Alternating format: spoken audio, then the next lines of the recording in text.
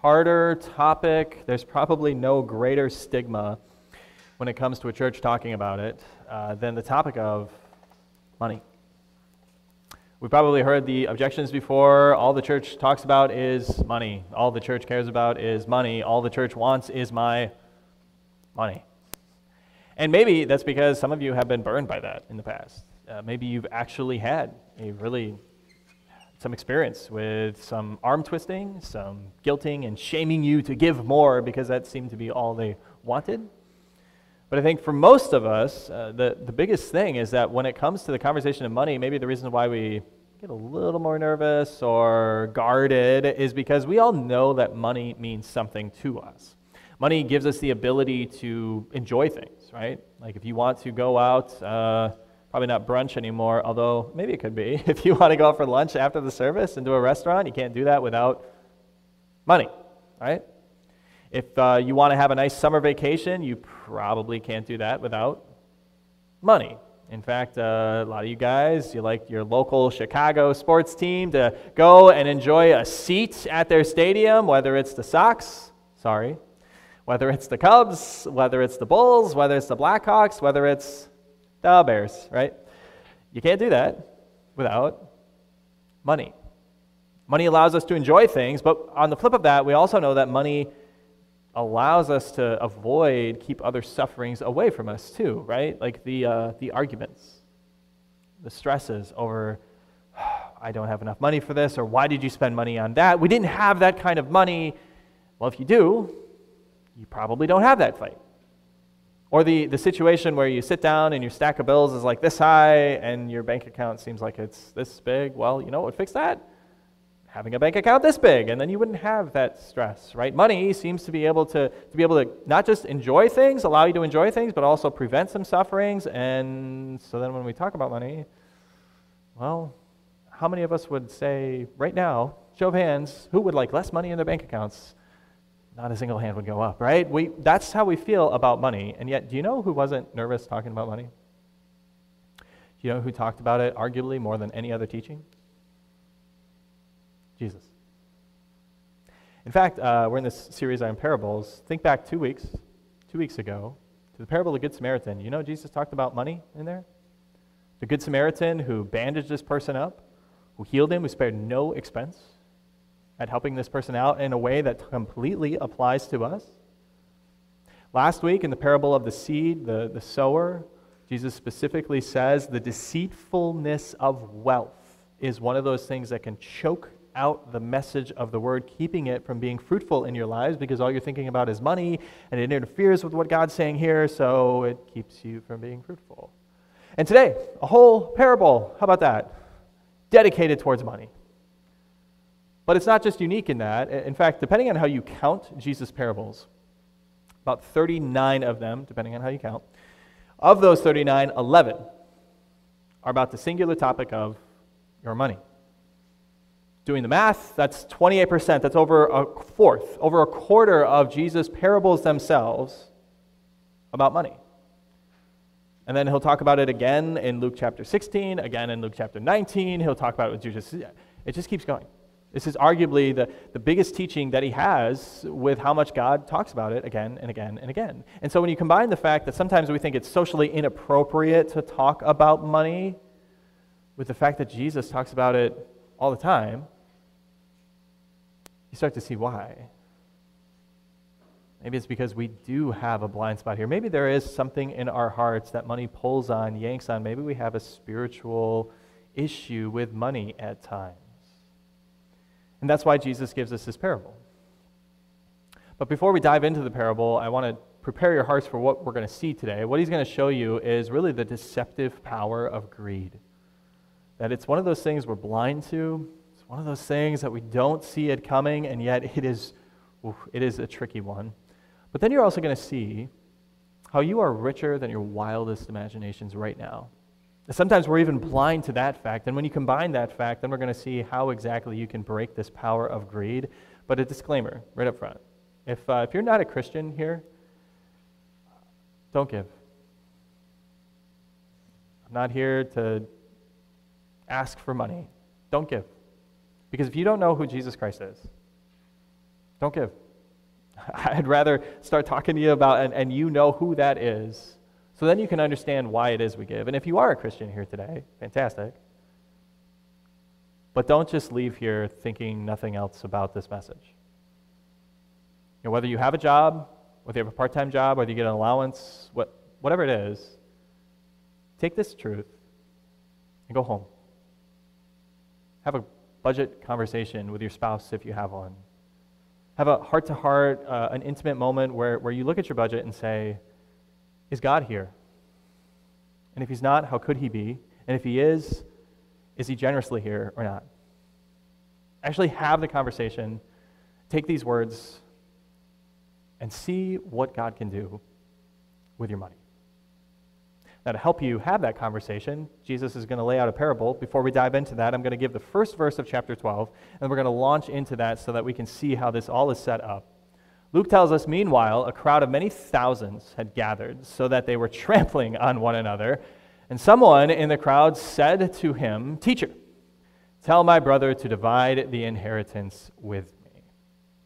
So you can imagine this mass of humanity just trying to get in to see Jesus, hear Jesus, right? And this voice shouting above them all, "Hey, Jesus, my brother's being a jerk with that inheritance. Tell him to share it with me, okay? He needs to be more generous."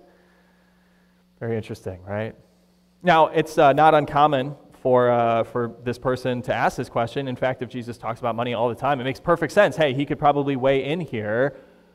And there were inheritance laws. I won't get into the details, but suffice it to say, either his brother was doing something wrong or he felt he wasn't getting enough. Either way, Jesus replies back to the man, "Man, who appointed me a judge or an arbiter between you?" Now, he's not blowing him off. He's just stating a fact, like, I don't have the legal authority that maybe you think I do.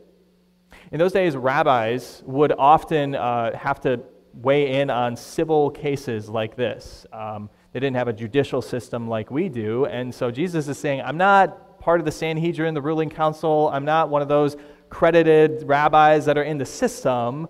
I'm not officially someone who you're thinking I can do what I can do for you, but he doesn't leave it there. He never does. If you know anything about Jesus, he always probes deeper. Jesus, I have a financial issue, and Jesus, who can read the heart, says, you have a heart issue. And what's the sin beneath the sin? And as Jesus not just sees him, but I wonder if he doesn't look at the thousands of people. He sees the couple who just have this exhausted, stressed out, frustrated look on their faces because they just had another money argument the night before. If he doesn't look at the young kids, the youth, the young professionals with that desire in their eyes to say, money is what I need. I need to make more money. If I can get a job that gives me lots of money, then I can have anything and I can have a great life and the good life.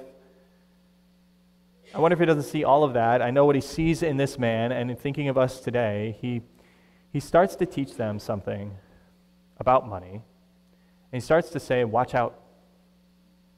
Be on your guard against all kinds of greed, because life does not consist in an abundance of possessions.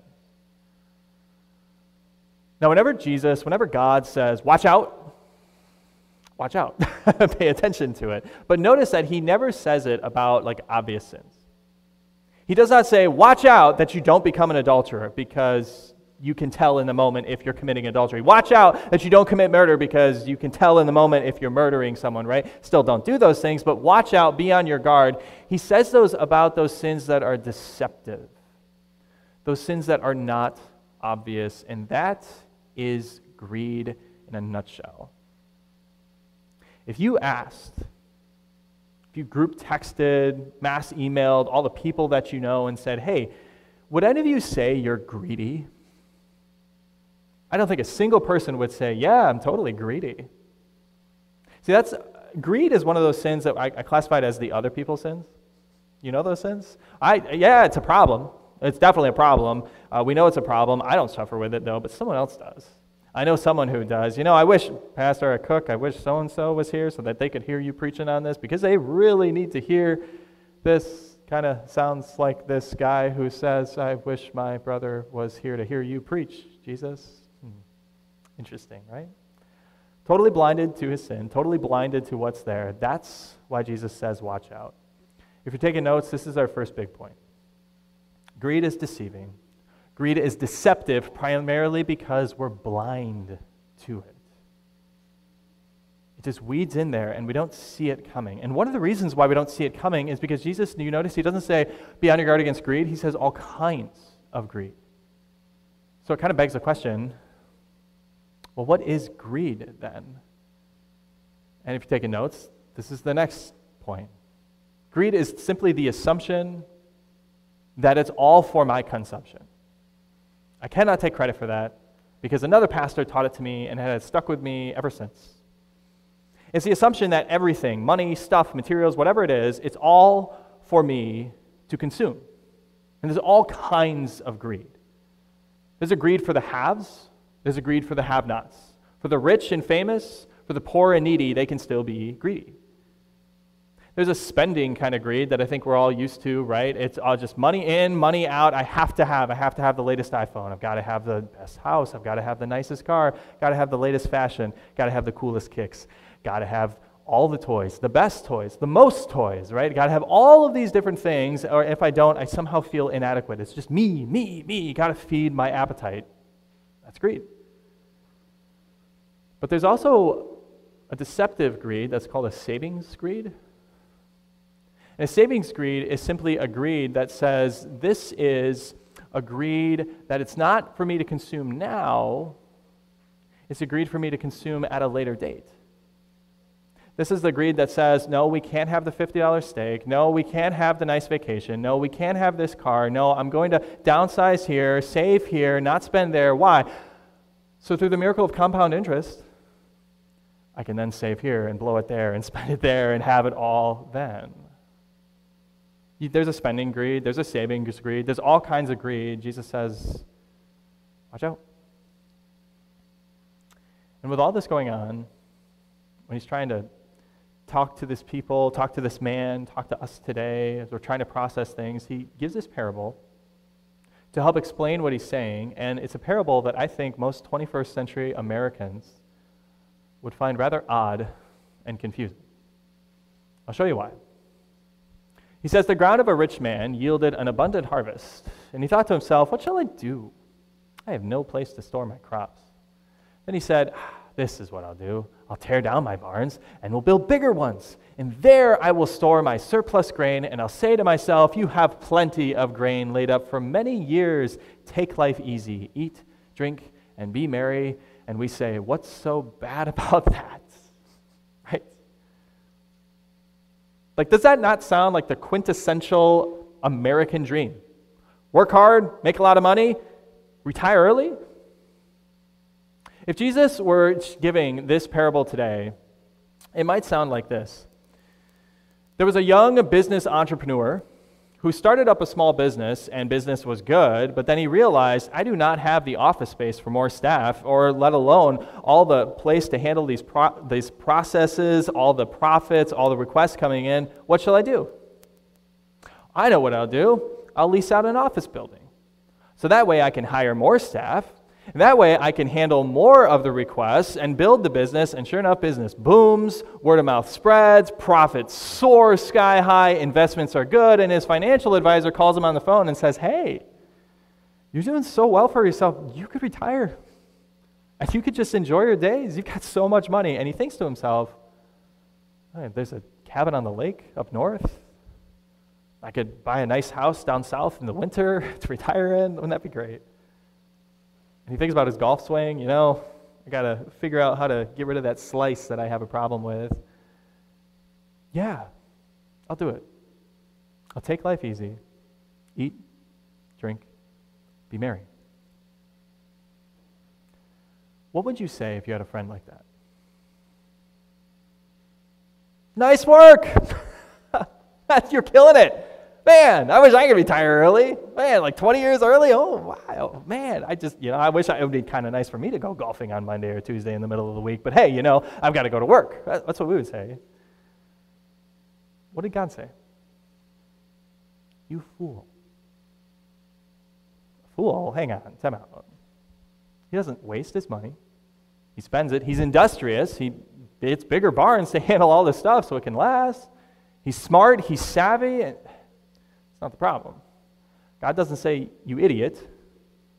He says, you fool. A fool isn't someone who's not smart. A fool is someone who lacks awareness. And did you catch why God said he's a fool? I'm going to put the words up here again. Notice the pronouns I highlighted. I, my, my,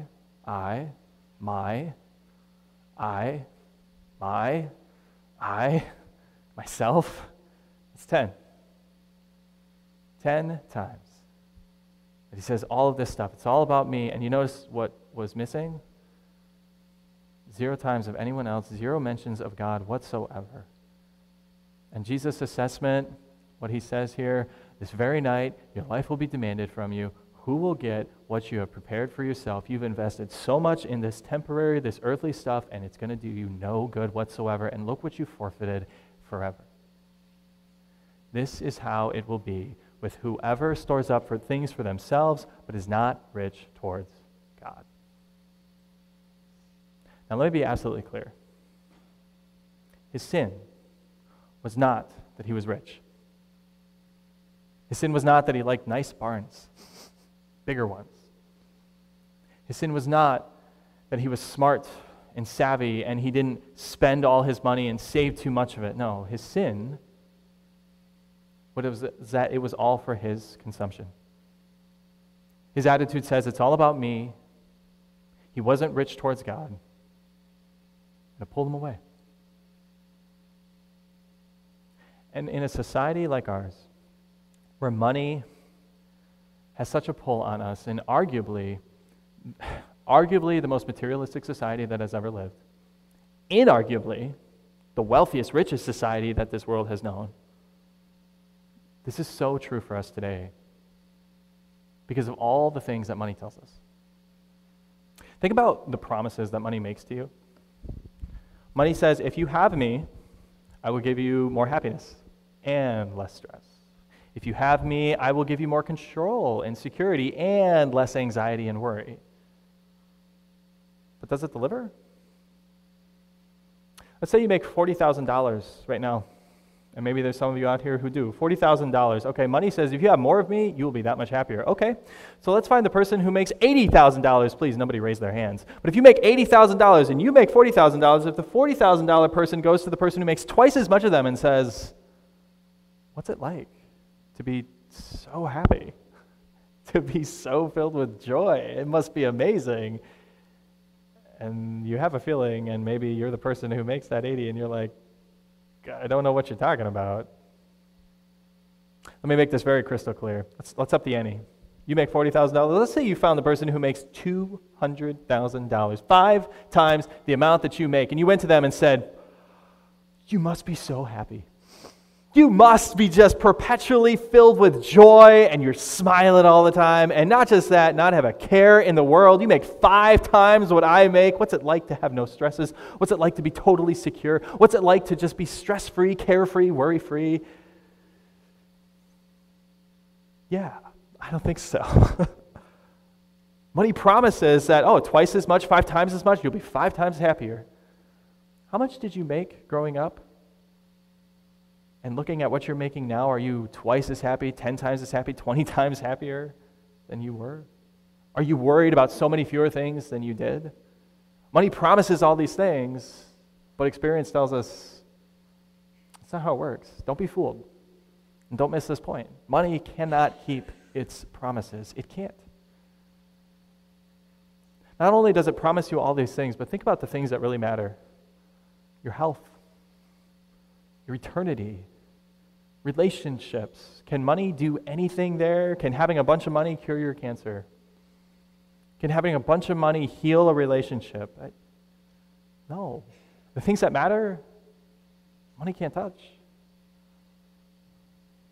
And so, let me be as bold as Jesus today. If Jesus were to write a story about your life in this area, would it sound eerily similar to this parable? Would his evaluation of you say, here is someone who is rich towards God? Or would he say, you're a fool?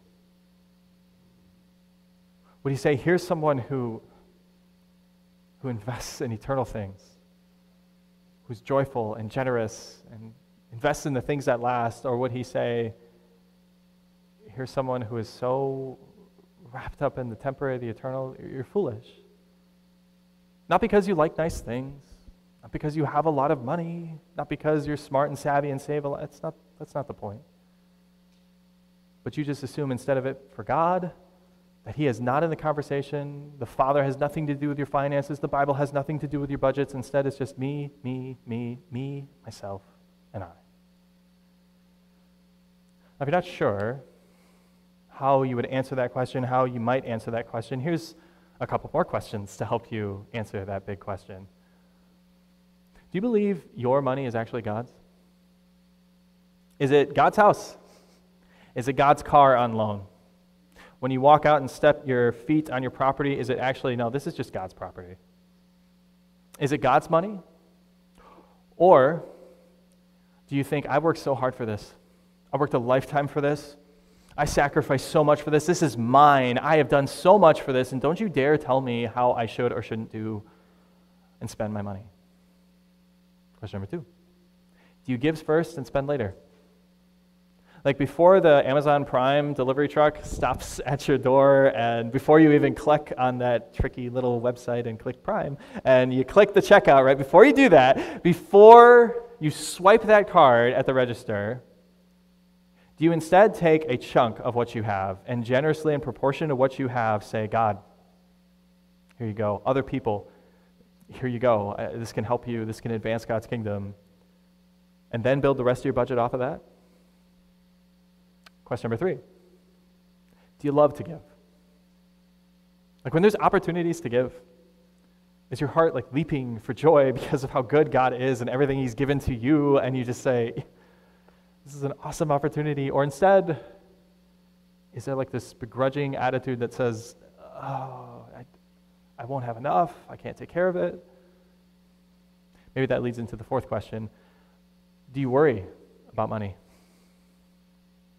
Like when it comes to the situations, the circumstances in your life, is God there because you think, I have a Father and he's taken care of me for however many years, and how many times that was I not sure, but I trusted in God, and sure enough, he has pulled through with me just like he promised? Or instead, is it always, it's just me and my bank account, we got to make this work? Where's God? Well, yeah, he's there, but not really. Do you trust in God, or do you trust in your money? Last one, do you love God even when you're broke? God is good. It's something we say when we have clothes on our bodies, when we have food in front of us on tables, when we have a fridge stocked, when we have a roof over our heads, when we have a car to drive, and all these other things, when we have friends and relationships. But if God were to allow a Job-like tragedy to happen to you and take it all away, that you were bankrupt, you were broke, you were in debt up to your eyeballs, and you had to go bum a spot on your buddy's couch, you had to play nice with the in-laws because you're going to be living with them for a while in their basement, would you still say, God is good? Or would your attitude change? Watch out. Be on your guard. You see why Jesus talks about it so much? It is so closely tied to our hearts. In fact, there is no more tangible expression of what you believe than what you spend your money on. You can say all the right things in a place like this and selfishly look like you're socially accepted, but what's your bank account saying? Because that'll tell the truth of what you worry about, that'll tell the truth of what you freak out about, what you trust in, what you love, where your treasure really is, because Jesus said, where your treasure is, that's where your heart is too. Fools are not rich towards other people. Fools are not rich towards God. Fools are rich to me, myself, and I. It's all about me. And if there's any great news in this, it's this. God is rich towards fools. And you can't help but see it right on the pages, right? Like here's this fool. who comes up to Jesus.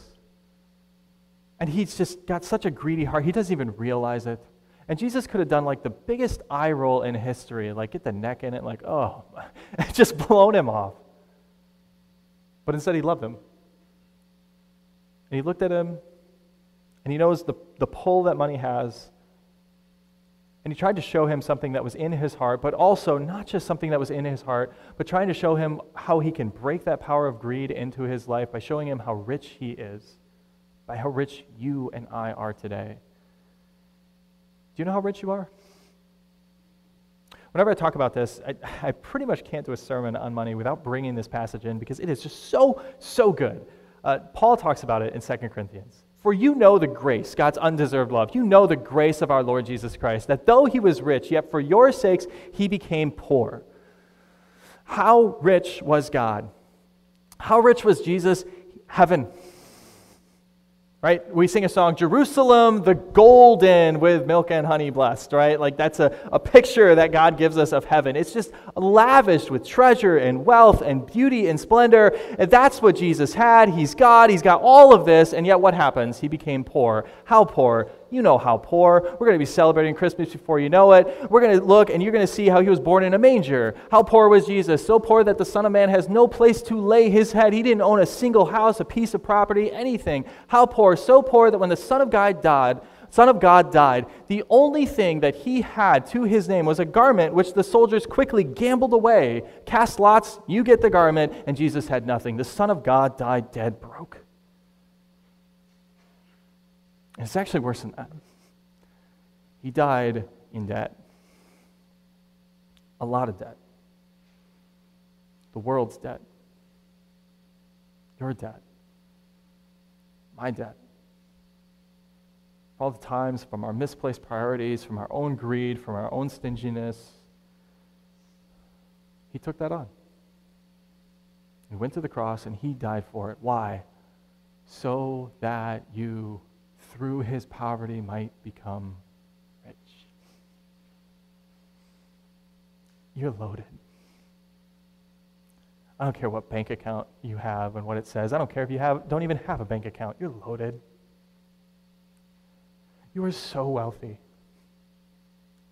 When you think about the deposit of grace that Jesus Christ, with his life, death, and resurrection, gave into your account, it's so great that when you charge against it with your stinginess, with your misplaced priorities, with your greed, you can never outspend his grace. You're rich. And you know what that gives? What that gives you? Treasure. You're not just a redeemed child of God. He says you're an heir. And you know what an heir is, right? An heir is someone who has an inheritance. What is your inheritance? Jerusalem the golden. Should we start singing it? Heaven. God. An eternity. Countless lifetimes. That's your inheritance. And it will never perish, it will never spoil, it will never fade. No one can ever steal it from you. You're rich. And when you know that, it changes everything. It frees you from just thinking about consuming this, having this, must have this, I need this, to saying, look at what God has given me on top of what he's given me. And it allows you to be freed from the power of greed. How? When you understand how rich you are, you can do this. You can give.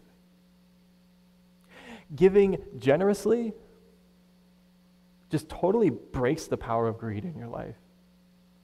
And maybe you've done that before. Maybe you have a story of like how it was so hard for you to give and you just started doing it. And more people I talk to who are doing this have not looked back and said, I totally regret that. No, just the opposite. They said, I wish I would have started sooner. I wish I would have been doing this. It's a tangible expression of my faith and praise towards God. I love it. And suddenly it changes their finances. It changes their budget. It changes their heart. Wouldn't you know the gospel does that? But money is going to be there. And money is going to say, but I'll make you rich. You can't give me away. And you can say, I already am. I've got God. Money will say, but I can make your life a little better. I can give you more stuff. And you can say, what could you give me that could possibly compare to what Jesus has given me? And money will try to make you freak out and say, but it's going to be scary. Are you going to have enough? Are you sure? And I do not have another half hour to talk to you about the next thing in Luke chapter 12, where Jesus goes right after this parable and tells the whole crowd of thousands of people, do not worry, because you have a Father in heaven with unlimited resources that he just spends and spends and spends and gives and gives and gives to you. Oh, you have little faith. Do not worry. I don't know what your dad was like, but your perfect heavenly Father is a giver, and he loves to give. He gave you Jesus Christ so that you could be freed from greed in your life and freed to give. So give. Give. Remember God in your finances. Remember Jesus Christ, just how rich you are, and you will understand that it's not scary. You have a Father who will provide for you with everything that you need, and you can know that with absolute certainty because he already has in Jesus. Let's pray. Heavenly Father, thank you for this message. That as difficult as it may be for our sinful nature and man to want to hear and listen to, we want to buck, we want to deny it, we want to cling to the stuff of this world, and you show us just how fleeting and how really it's nothing. It's nothing when we see you, and it's nothing when we see the inheritance that we have. Lord, it's a pull. We live in a society where we can't go out down the road without seeing a billboard for trying to stroke our discontentment. We can't listen to the radio or the TV without hearing commercials that say you're not going to be happy unless you have more of this, less of that. Lord, money makes so many promises, but we know you're the only one who can keep your promises. So Lord, send your Spirit with us today, that we could hear this message, that we could go home, and that we could evaluate our lives. We could evaluate our spending, we could evaluate our budgets, and we could say, are you in our finances? And help us that we can act accordingly. And in all this, in proportion to everything that you've given to us, let us give you glory. Let's stop making it about us, and let's make it about you. We ask this in Jesus' name. Amen.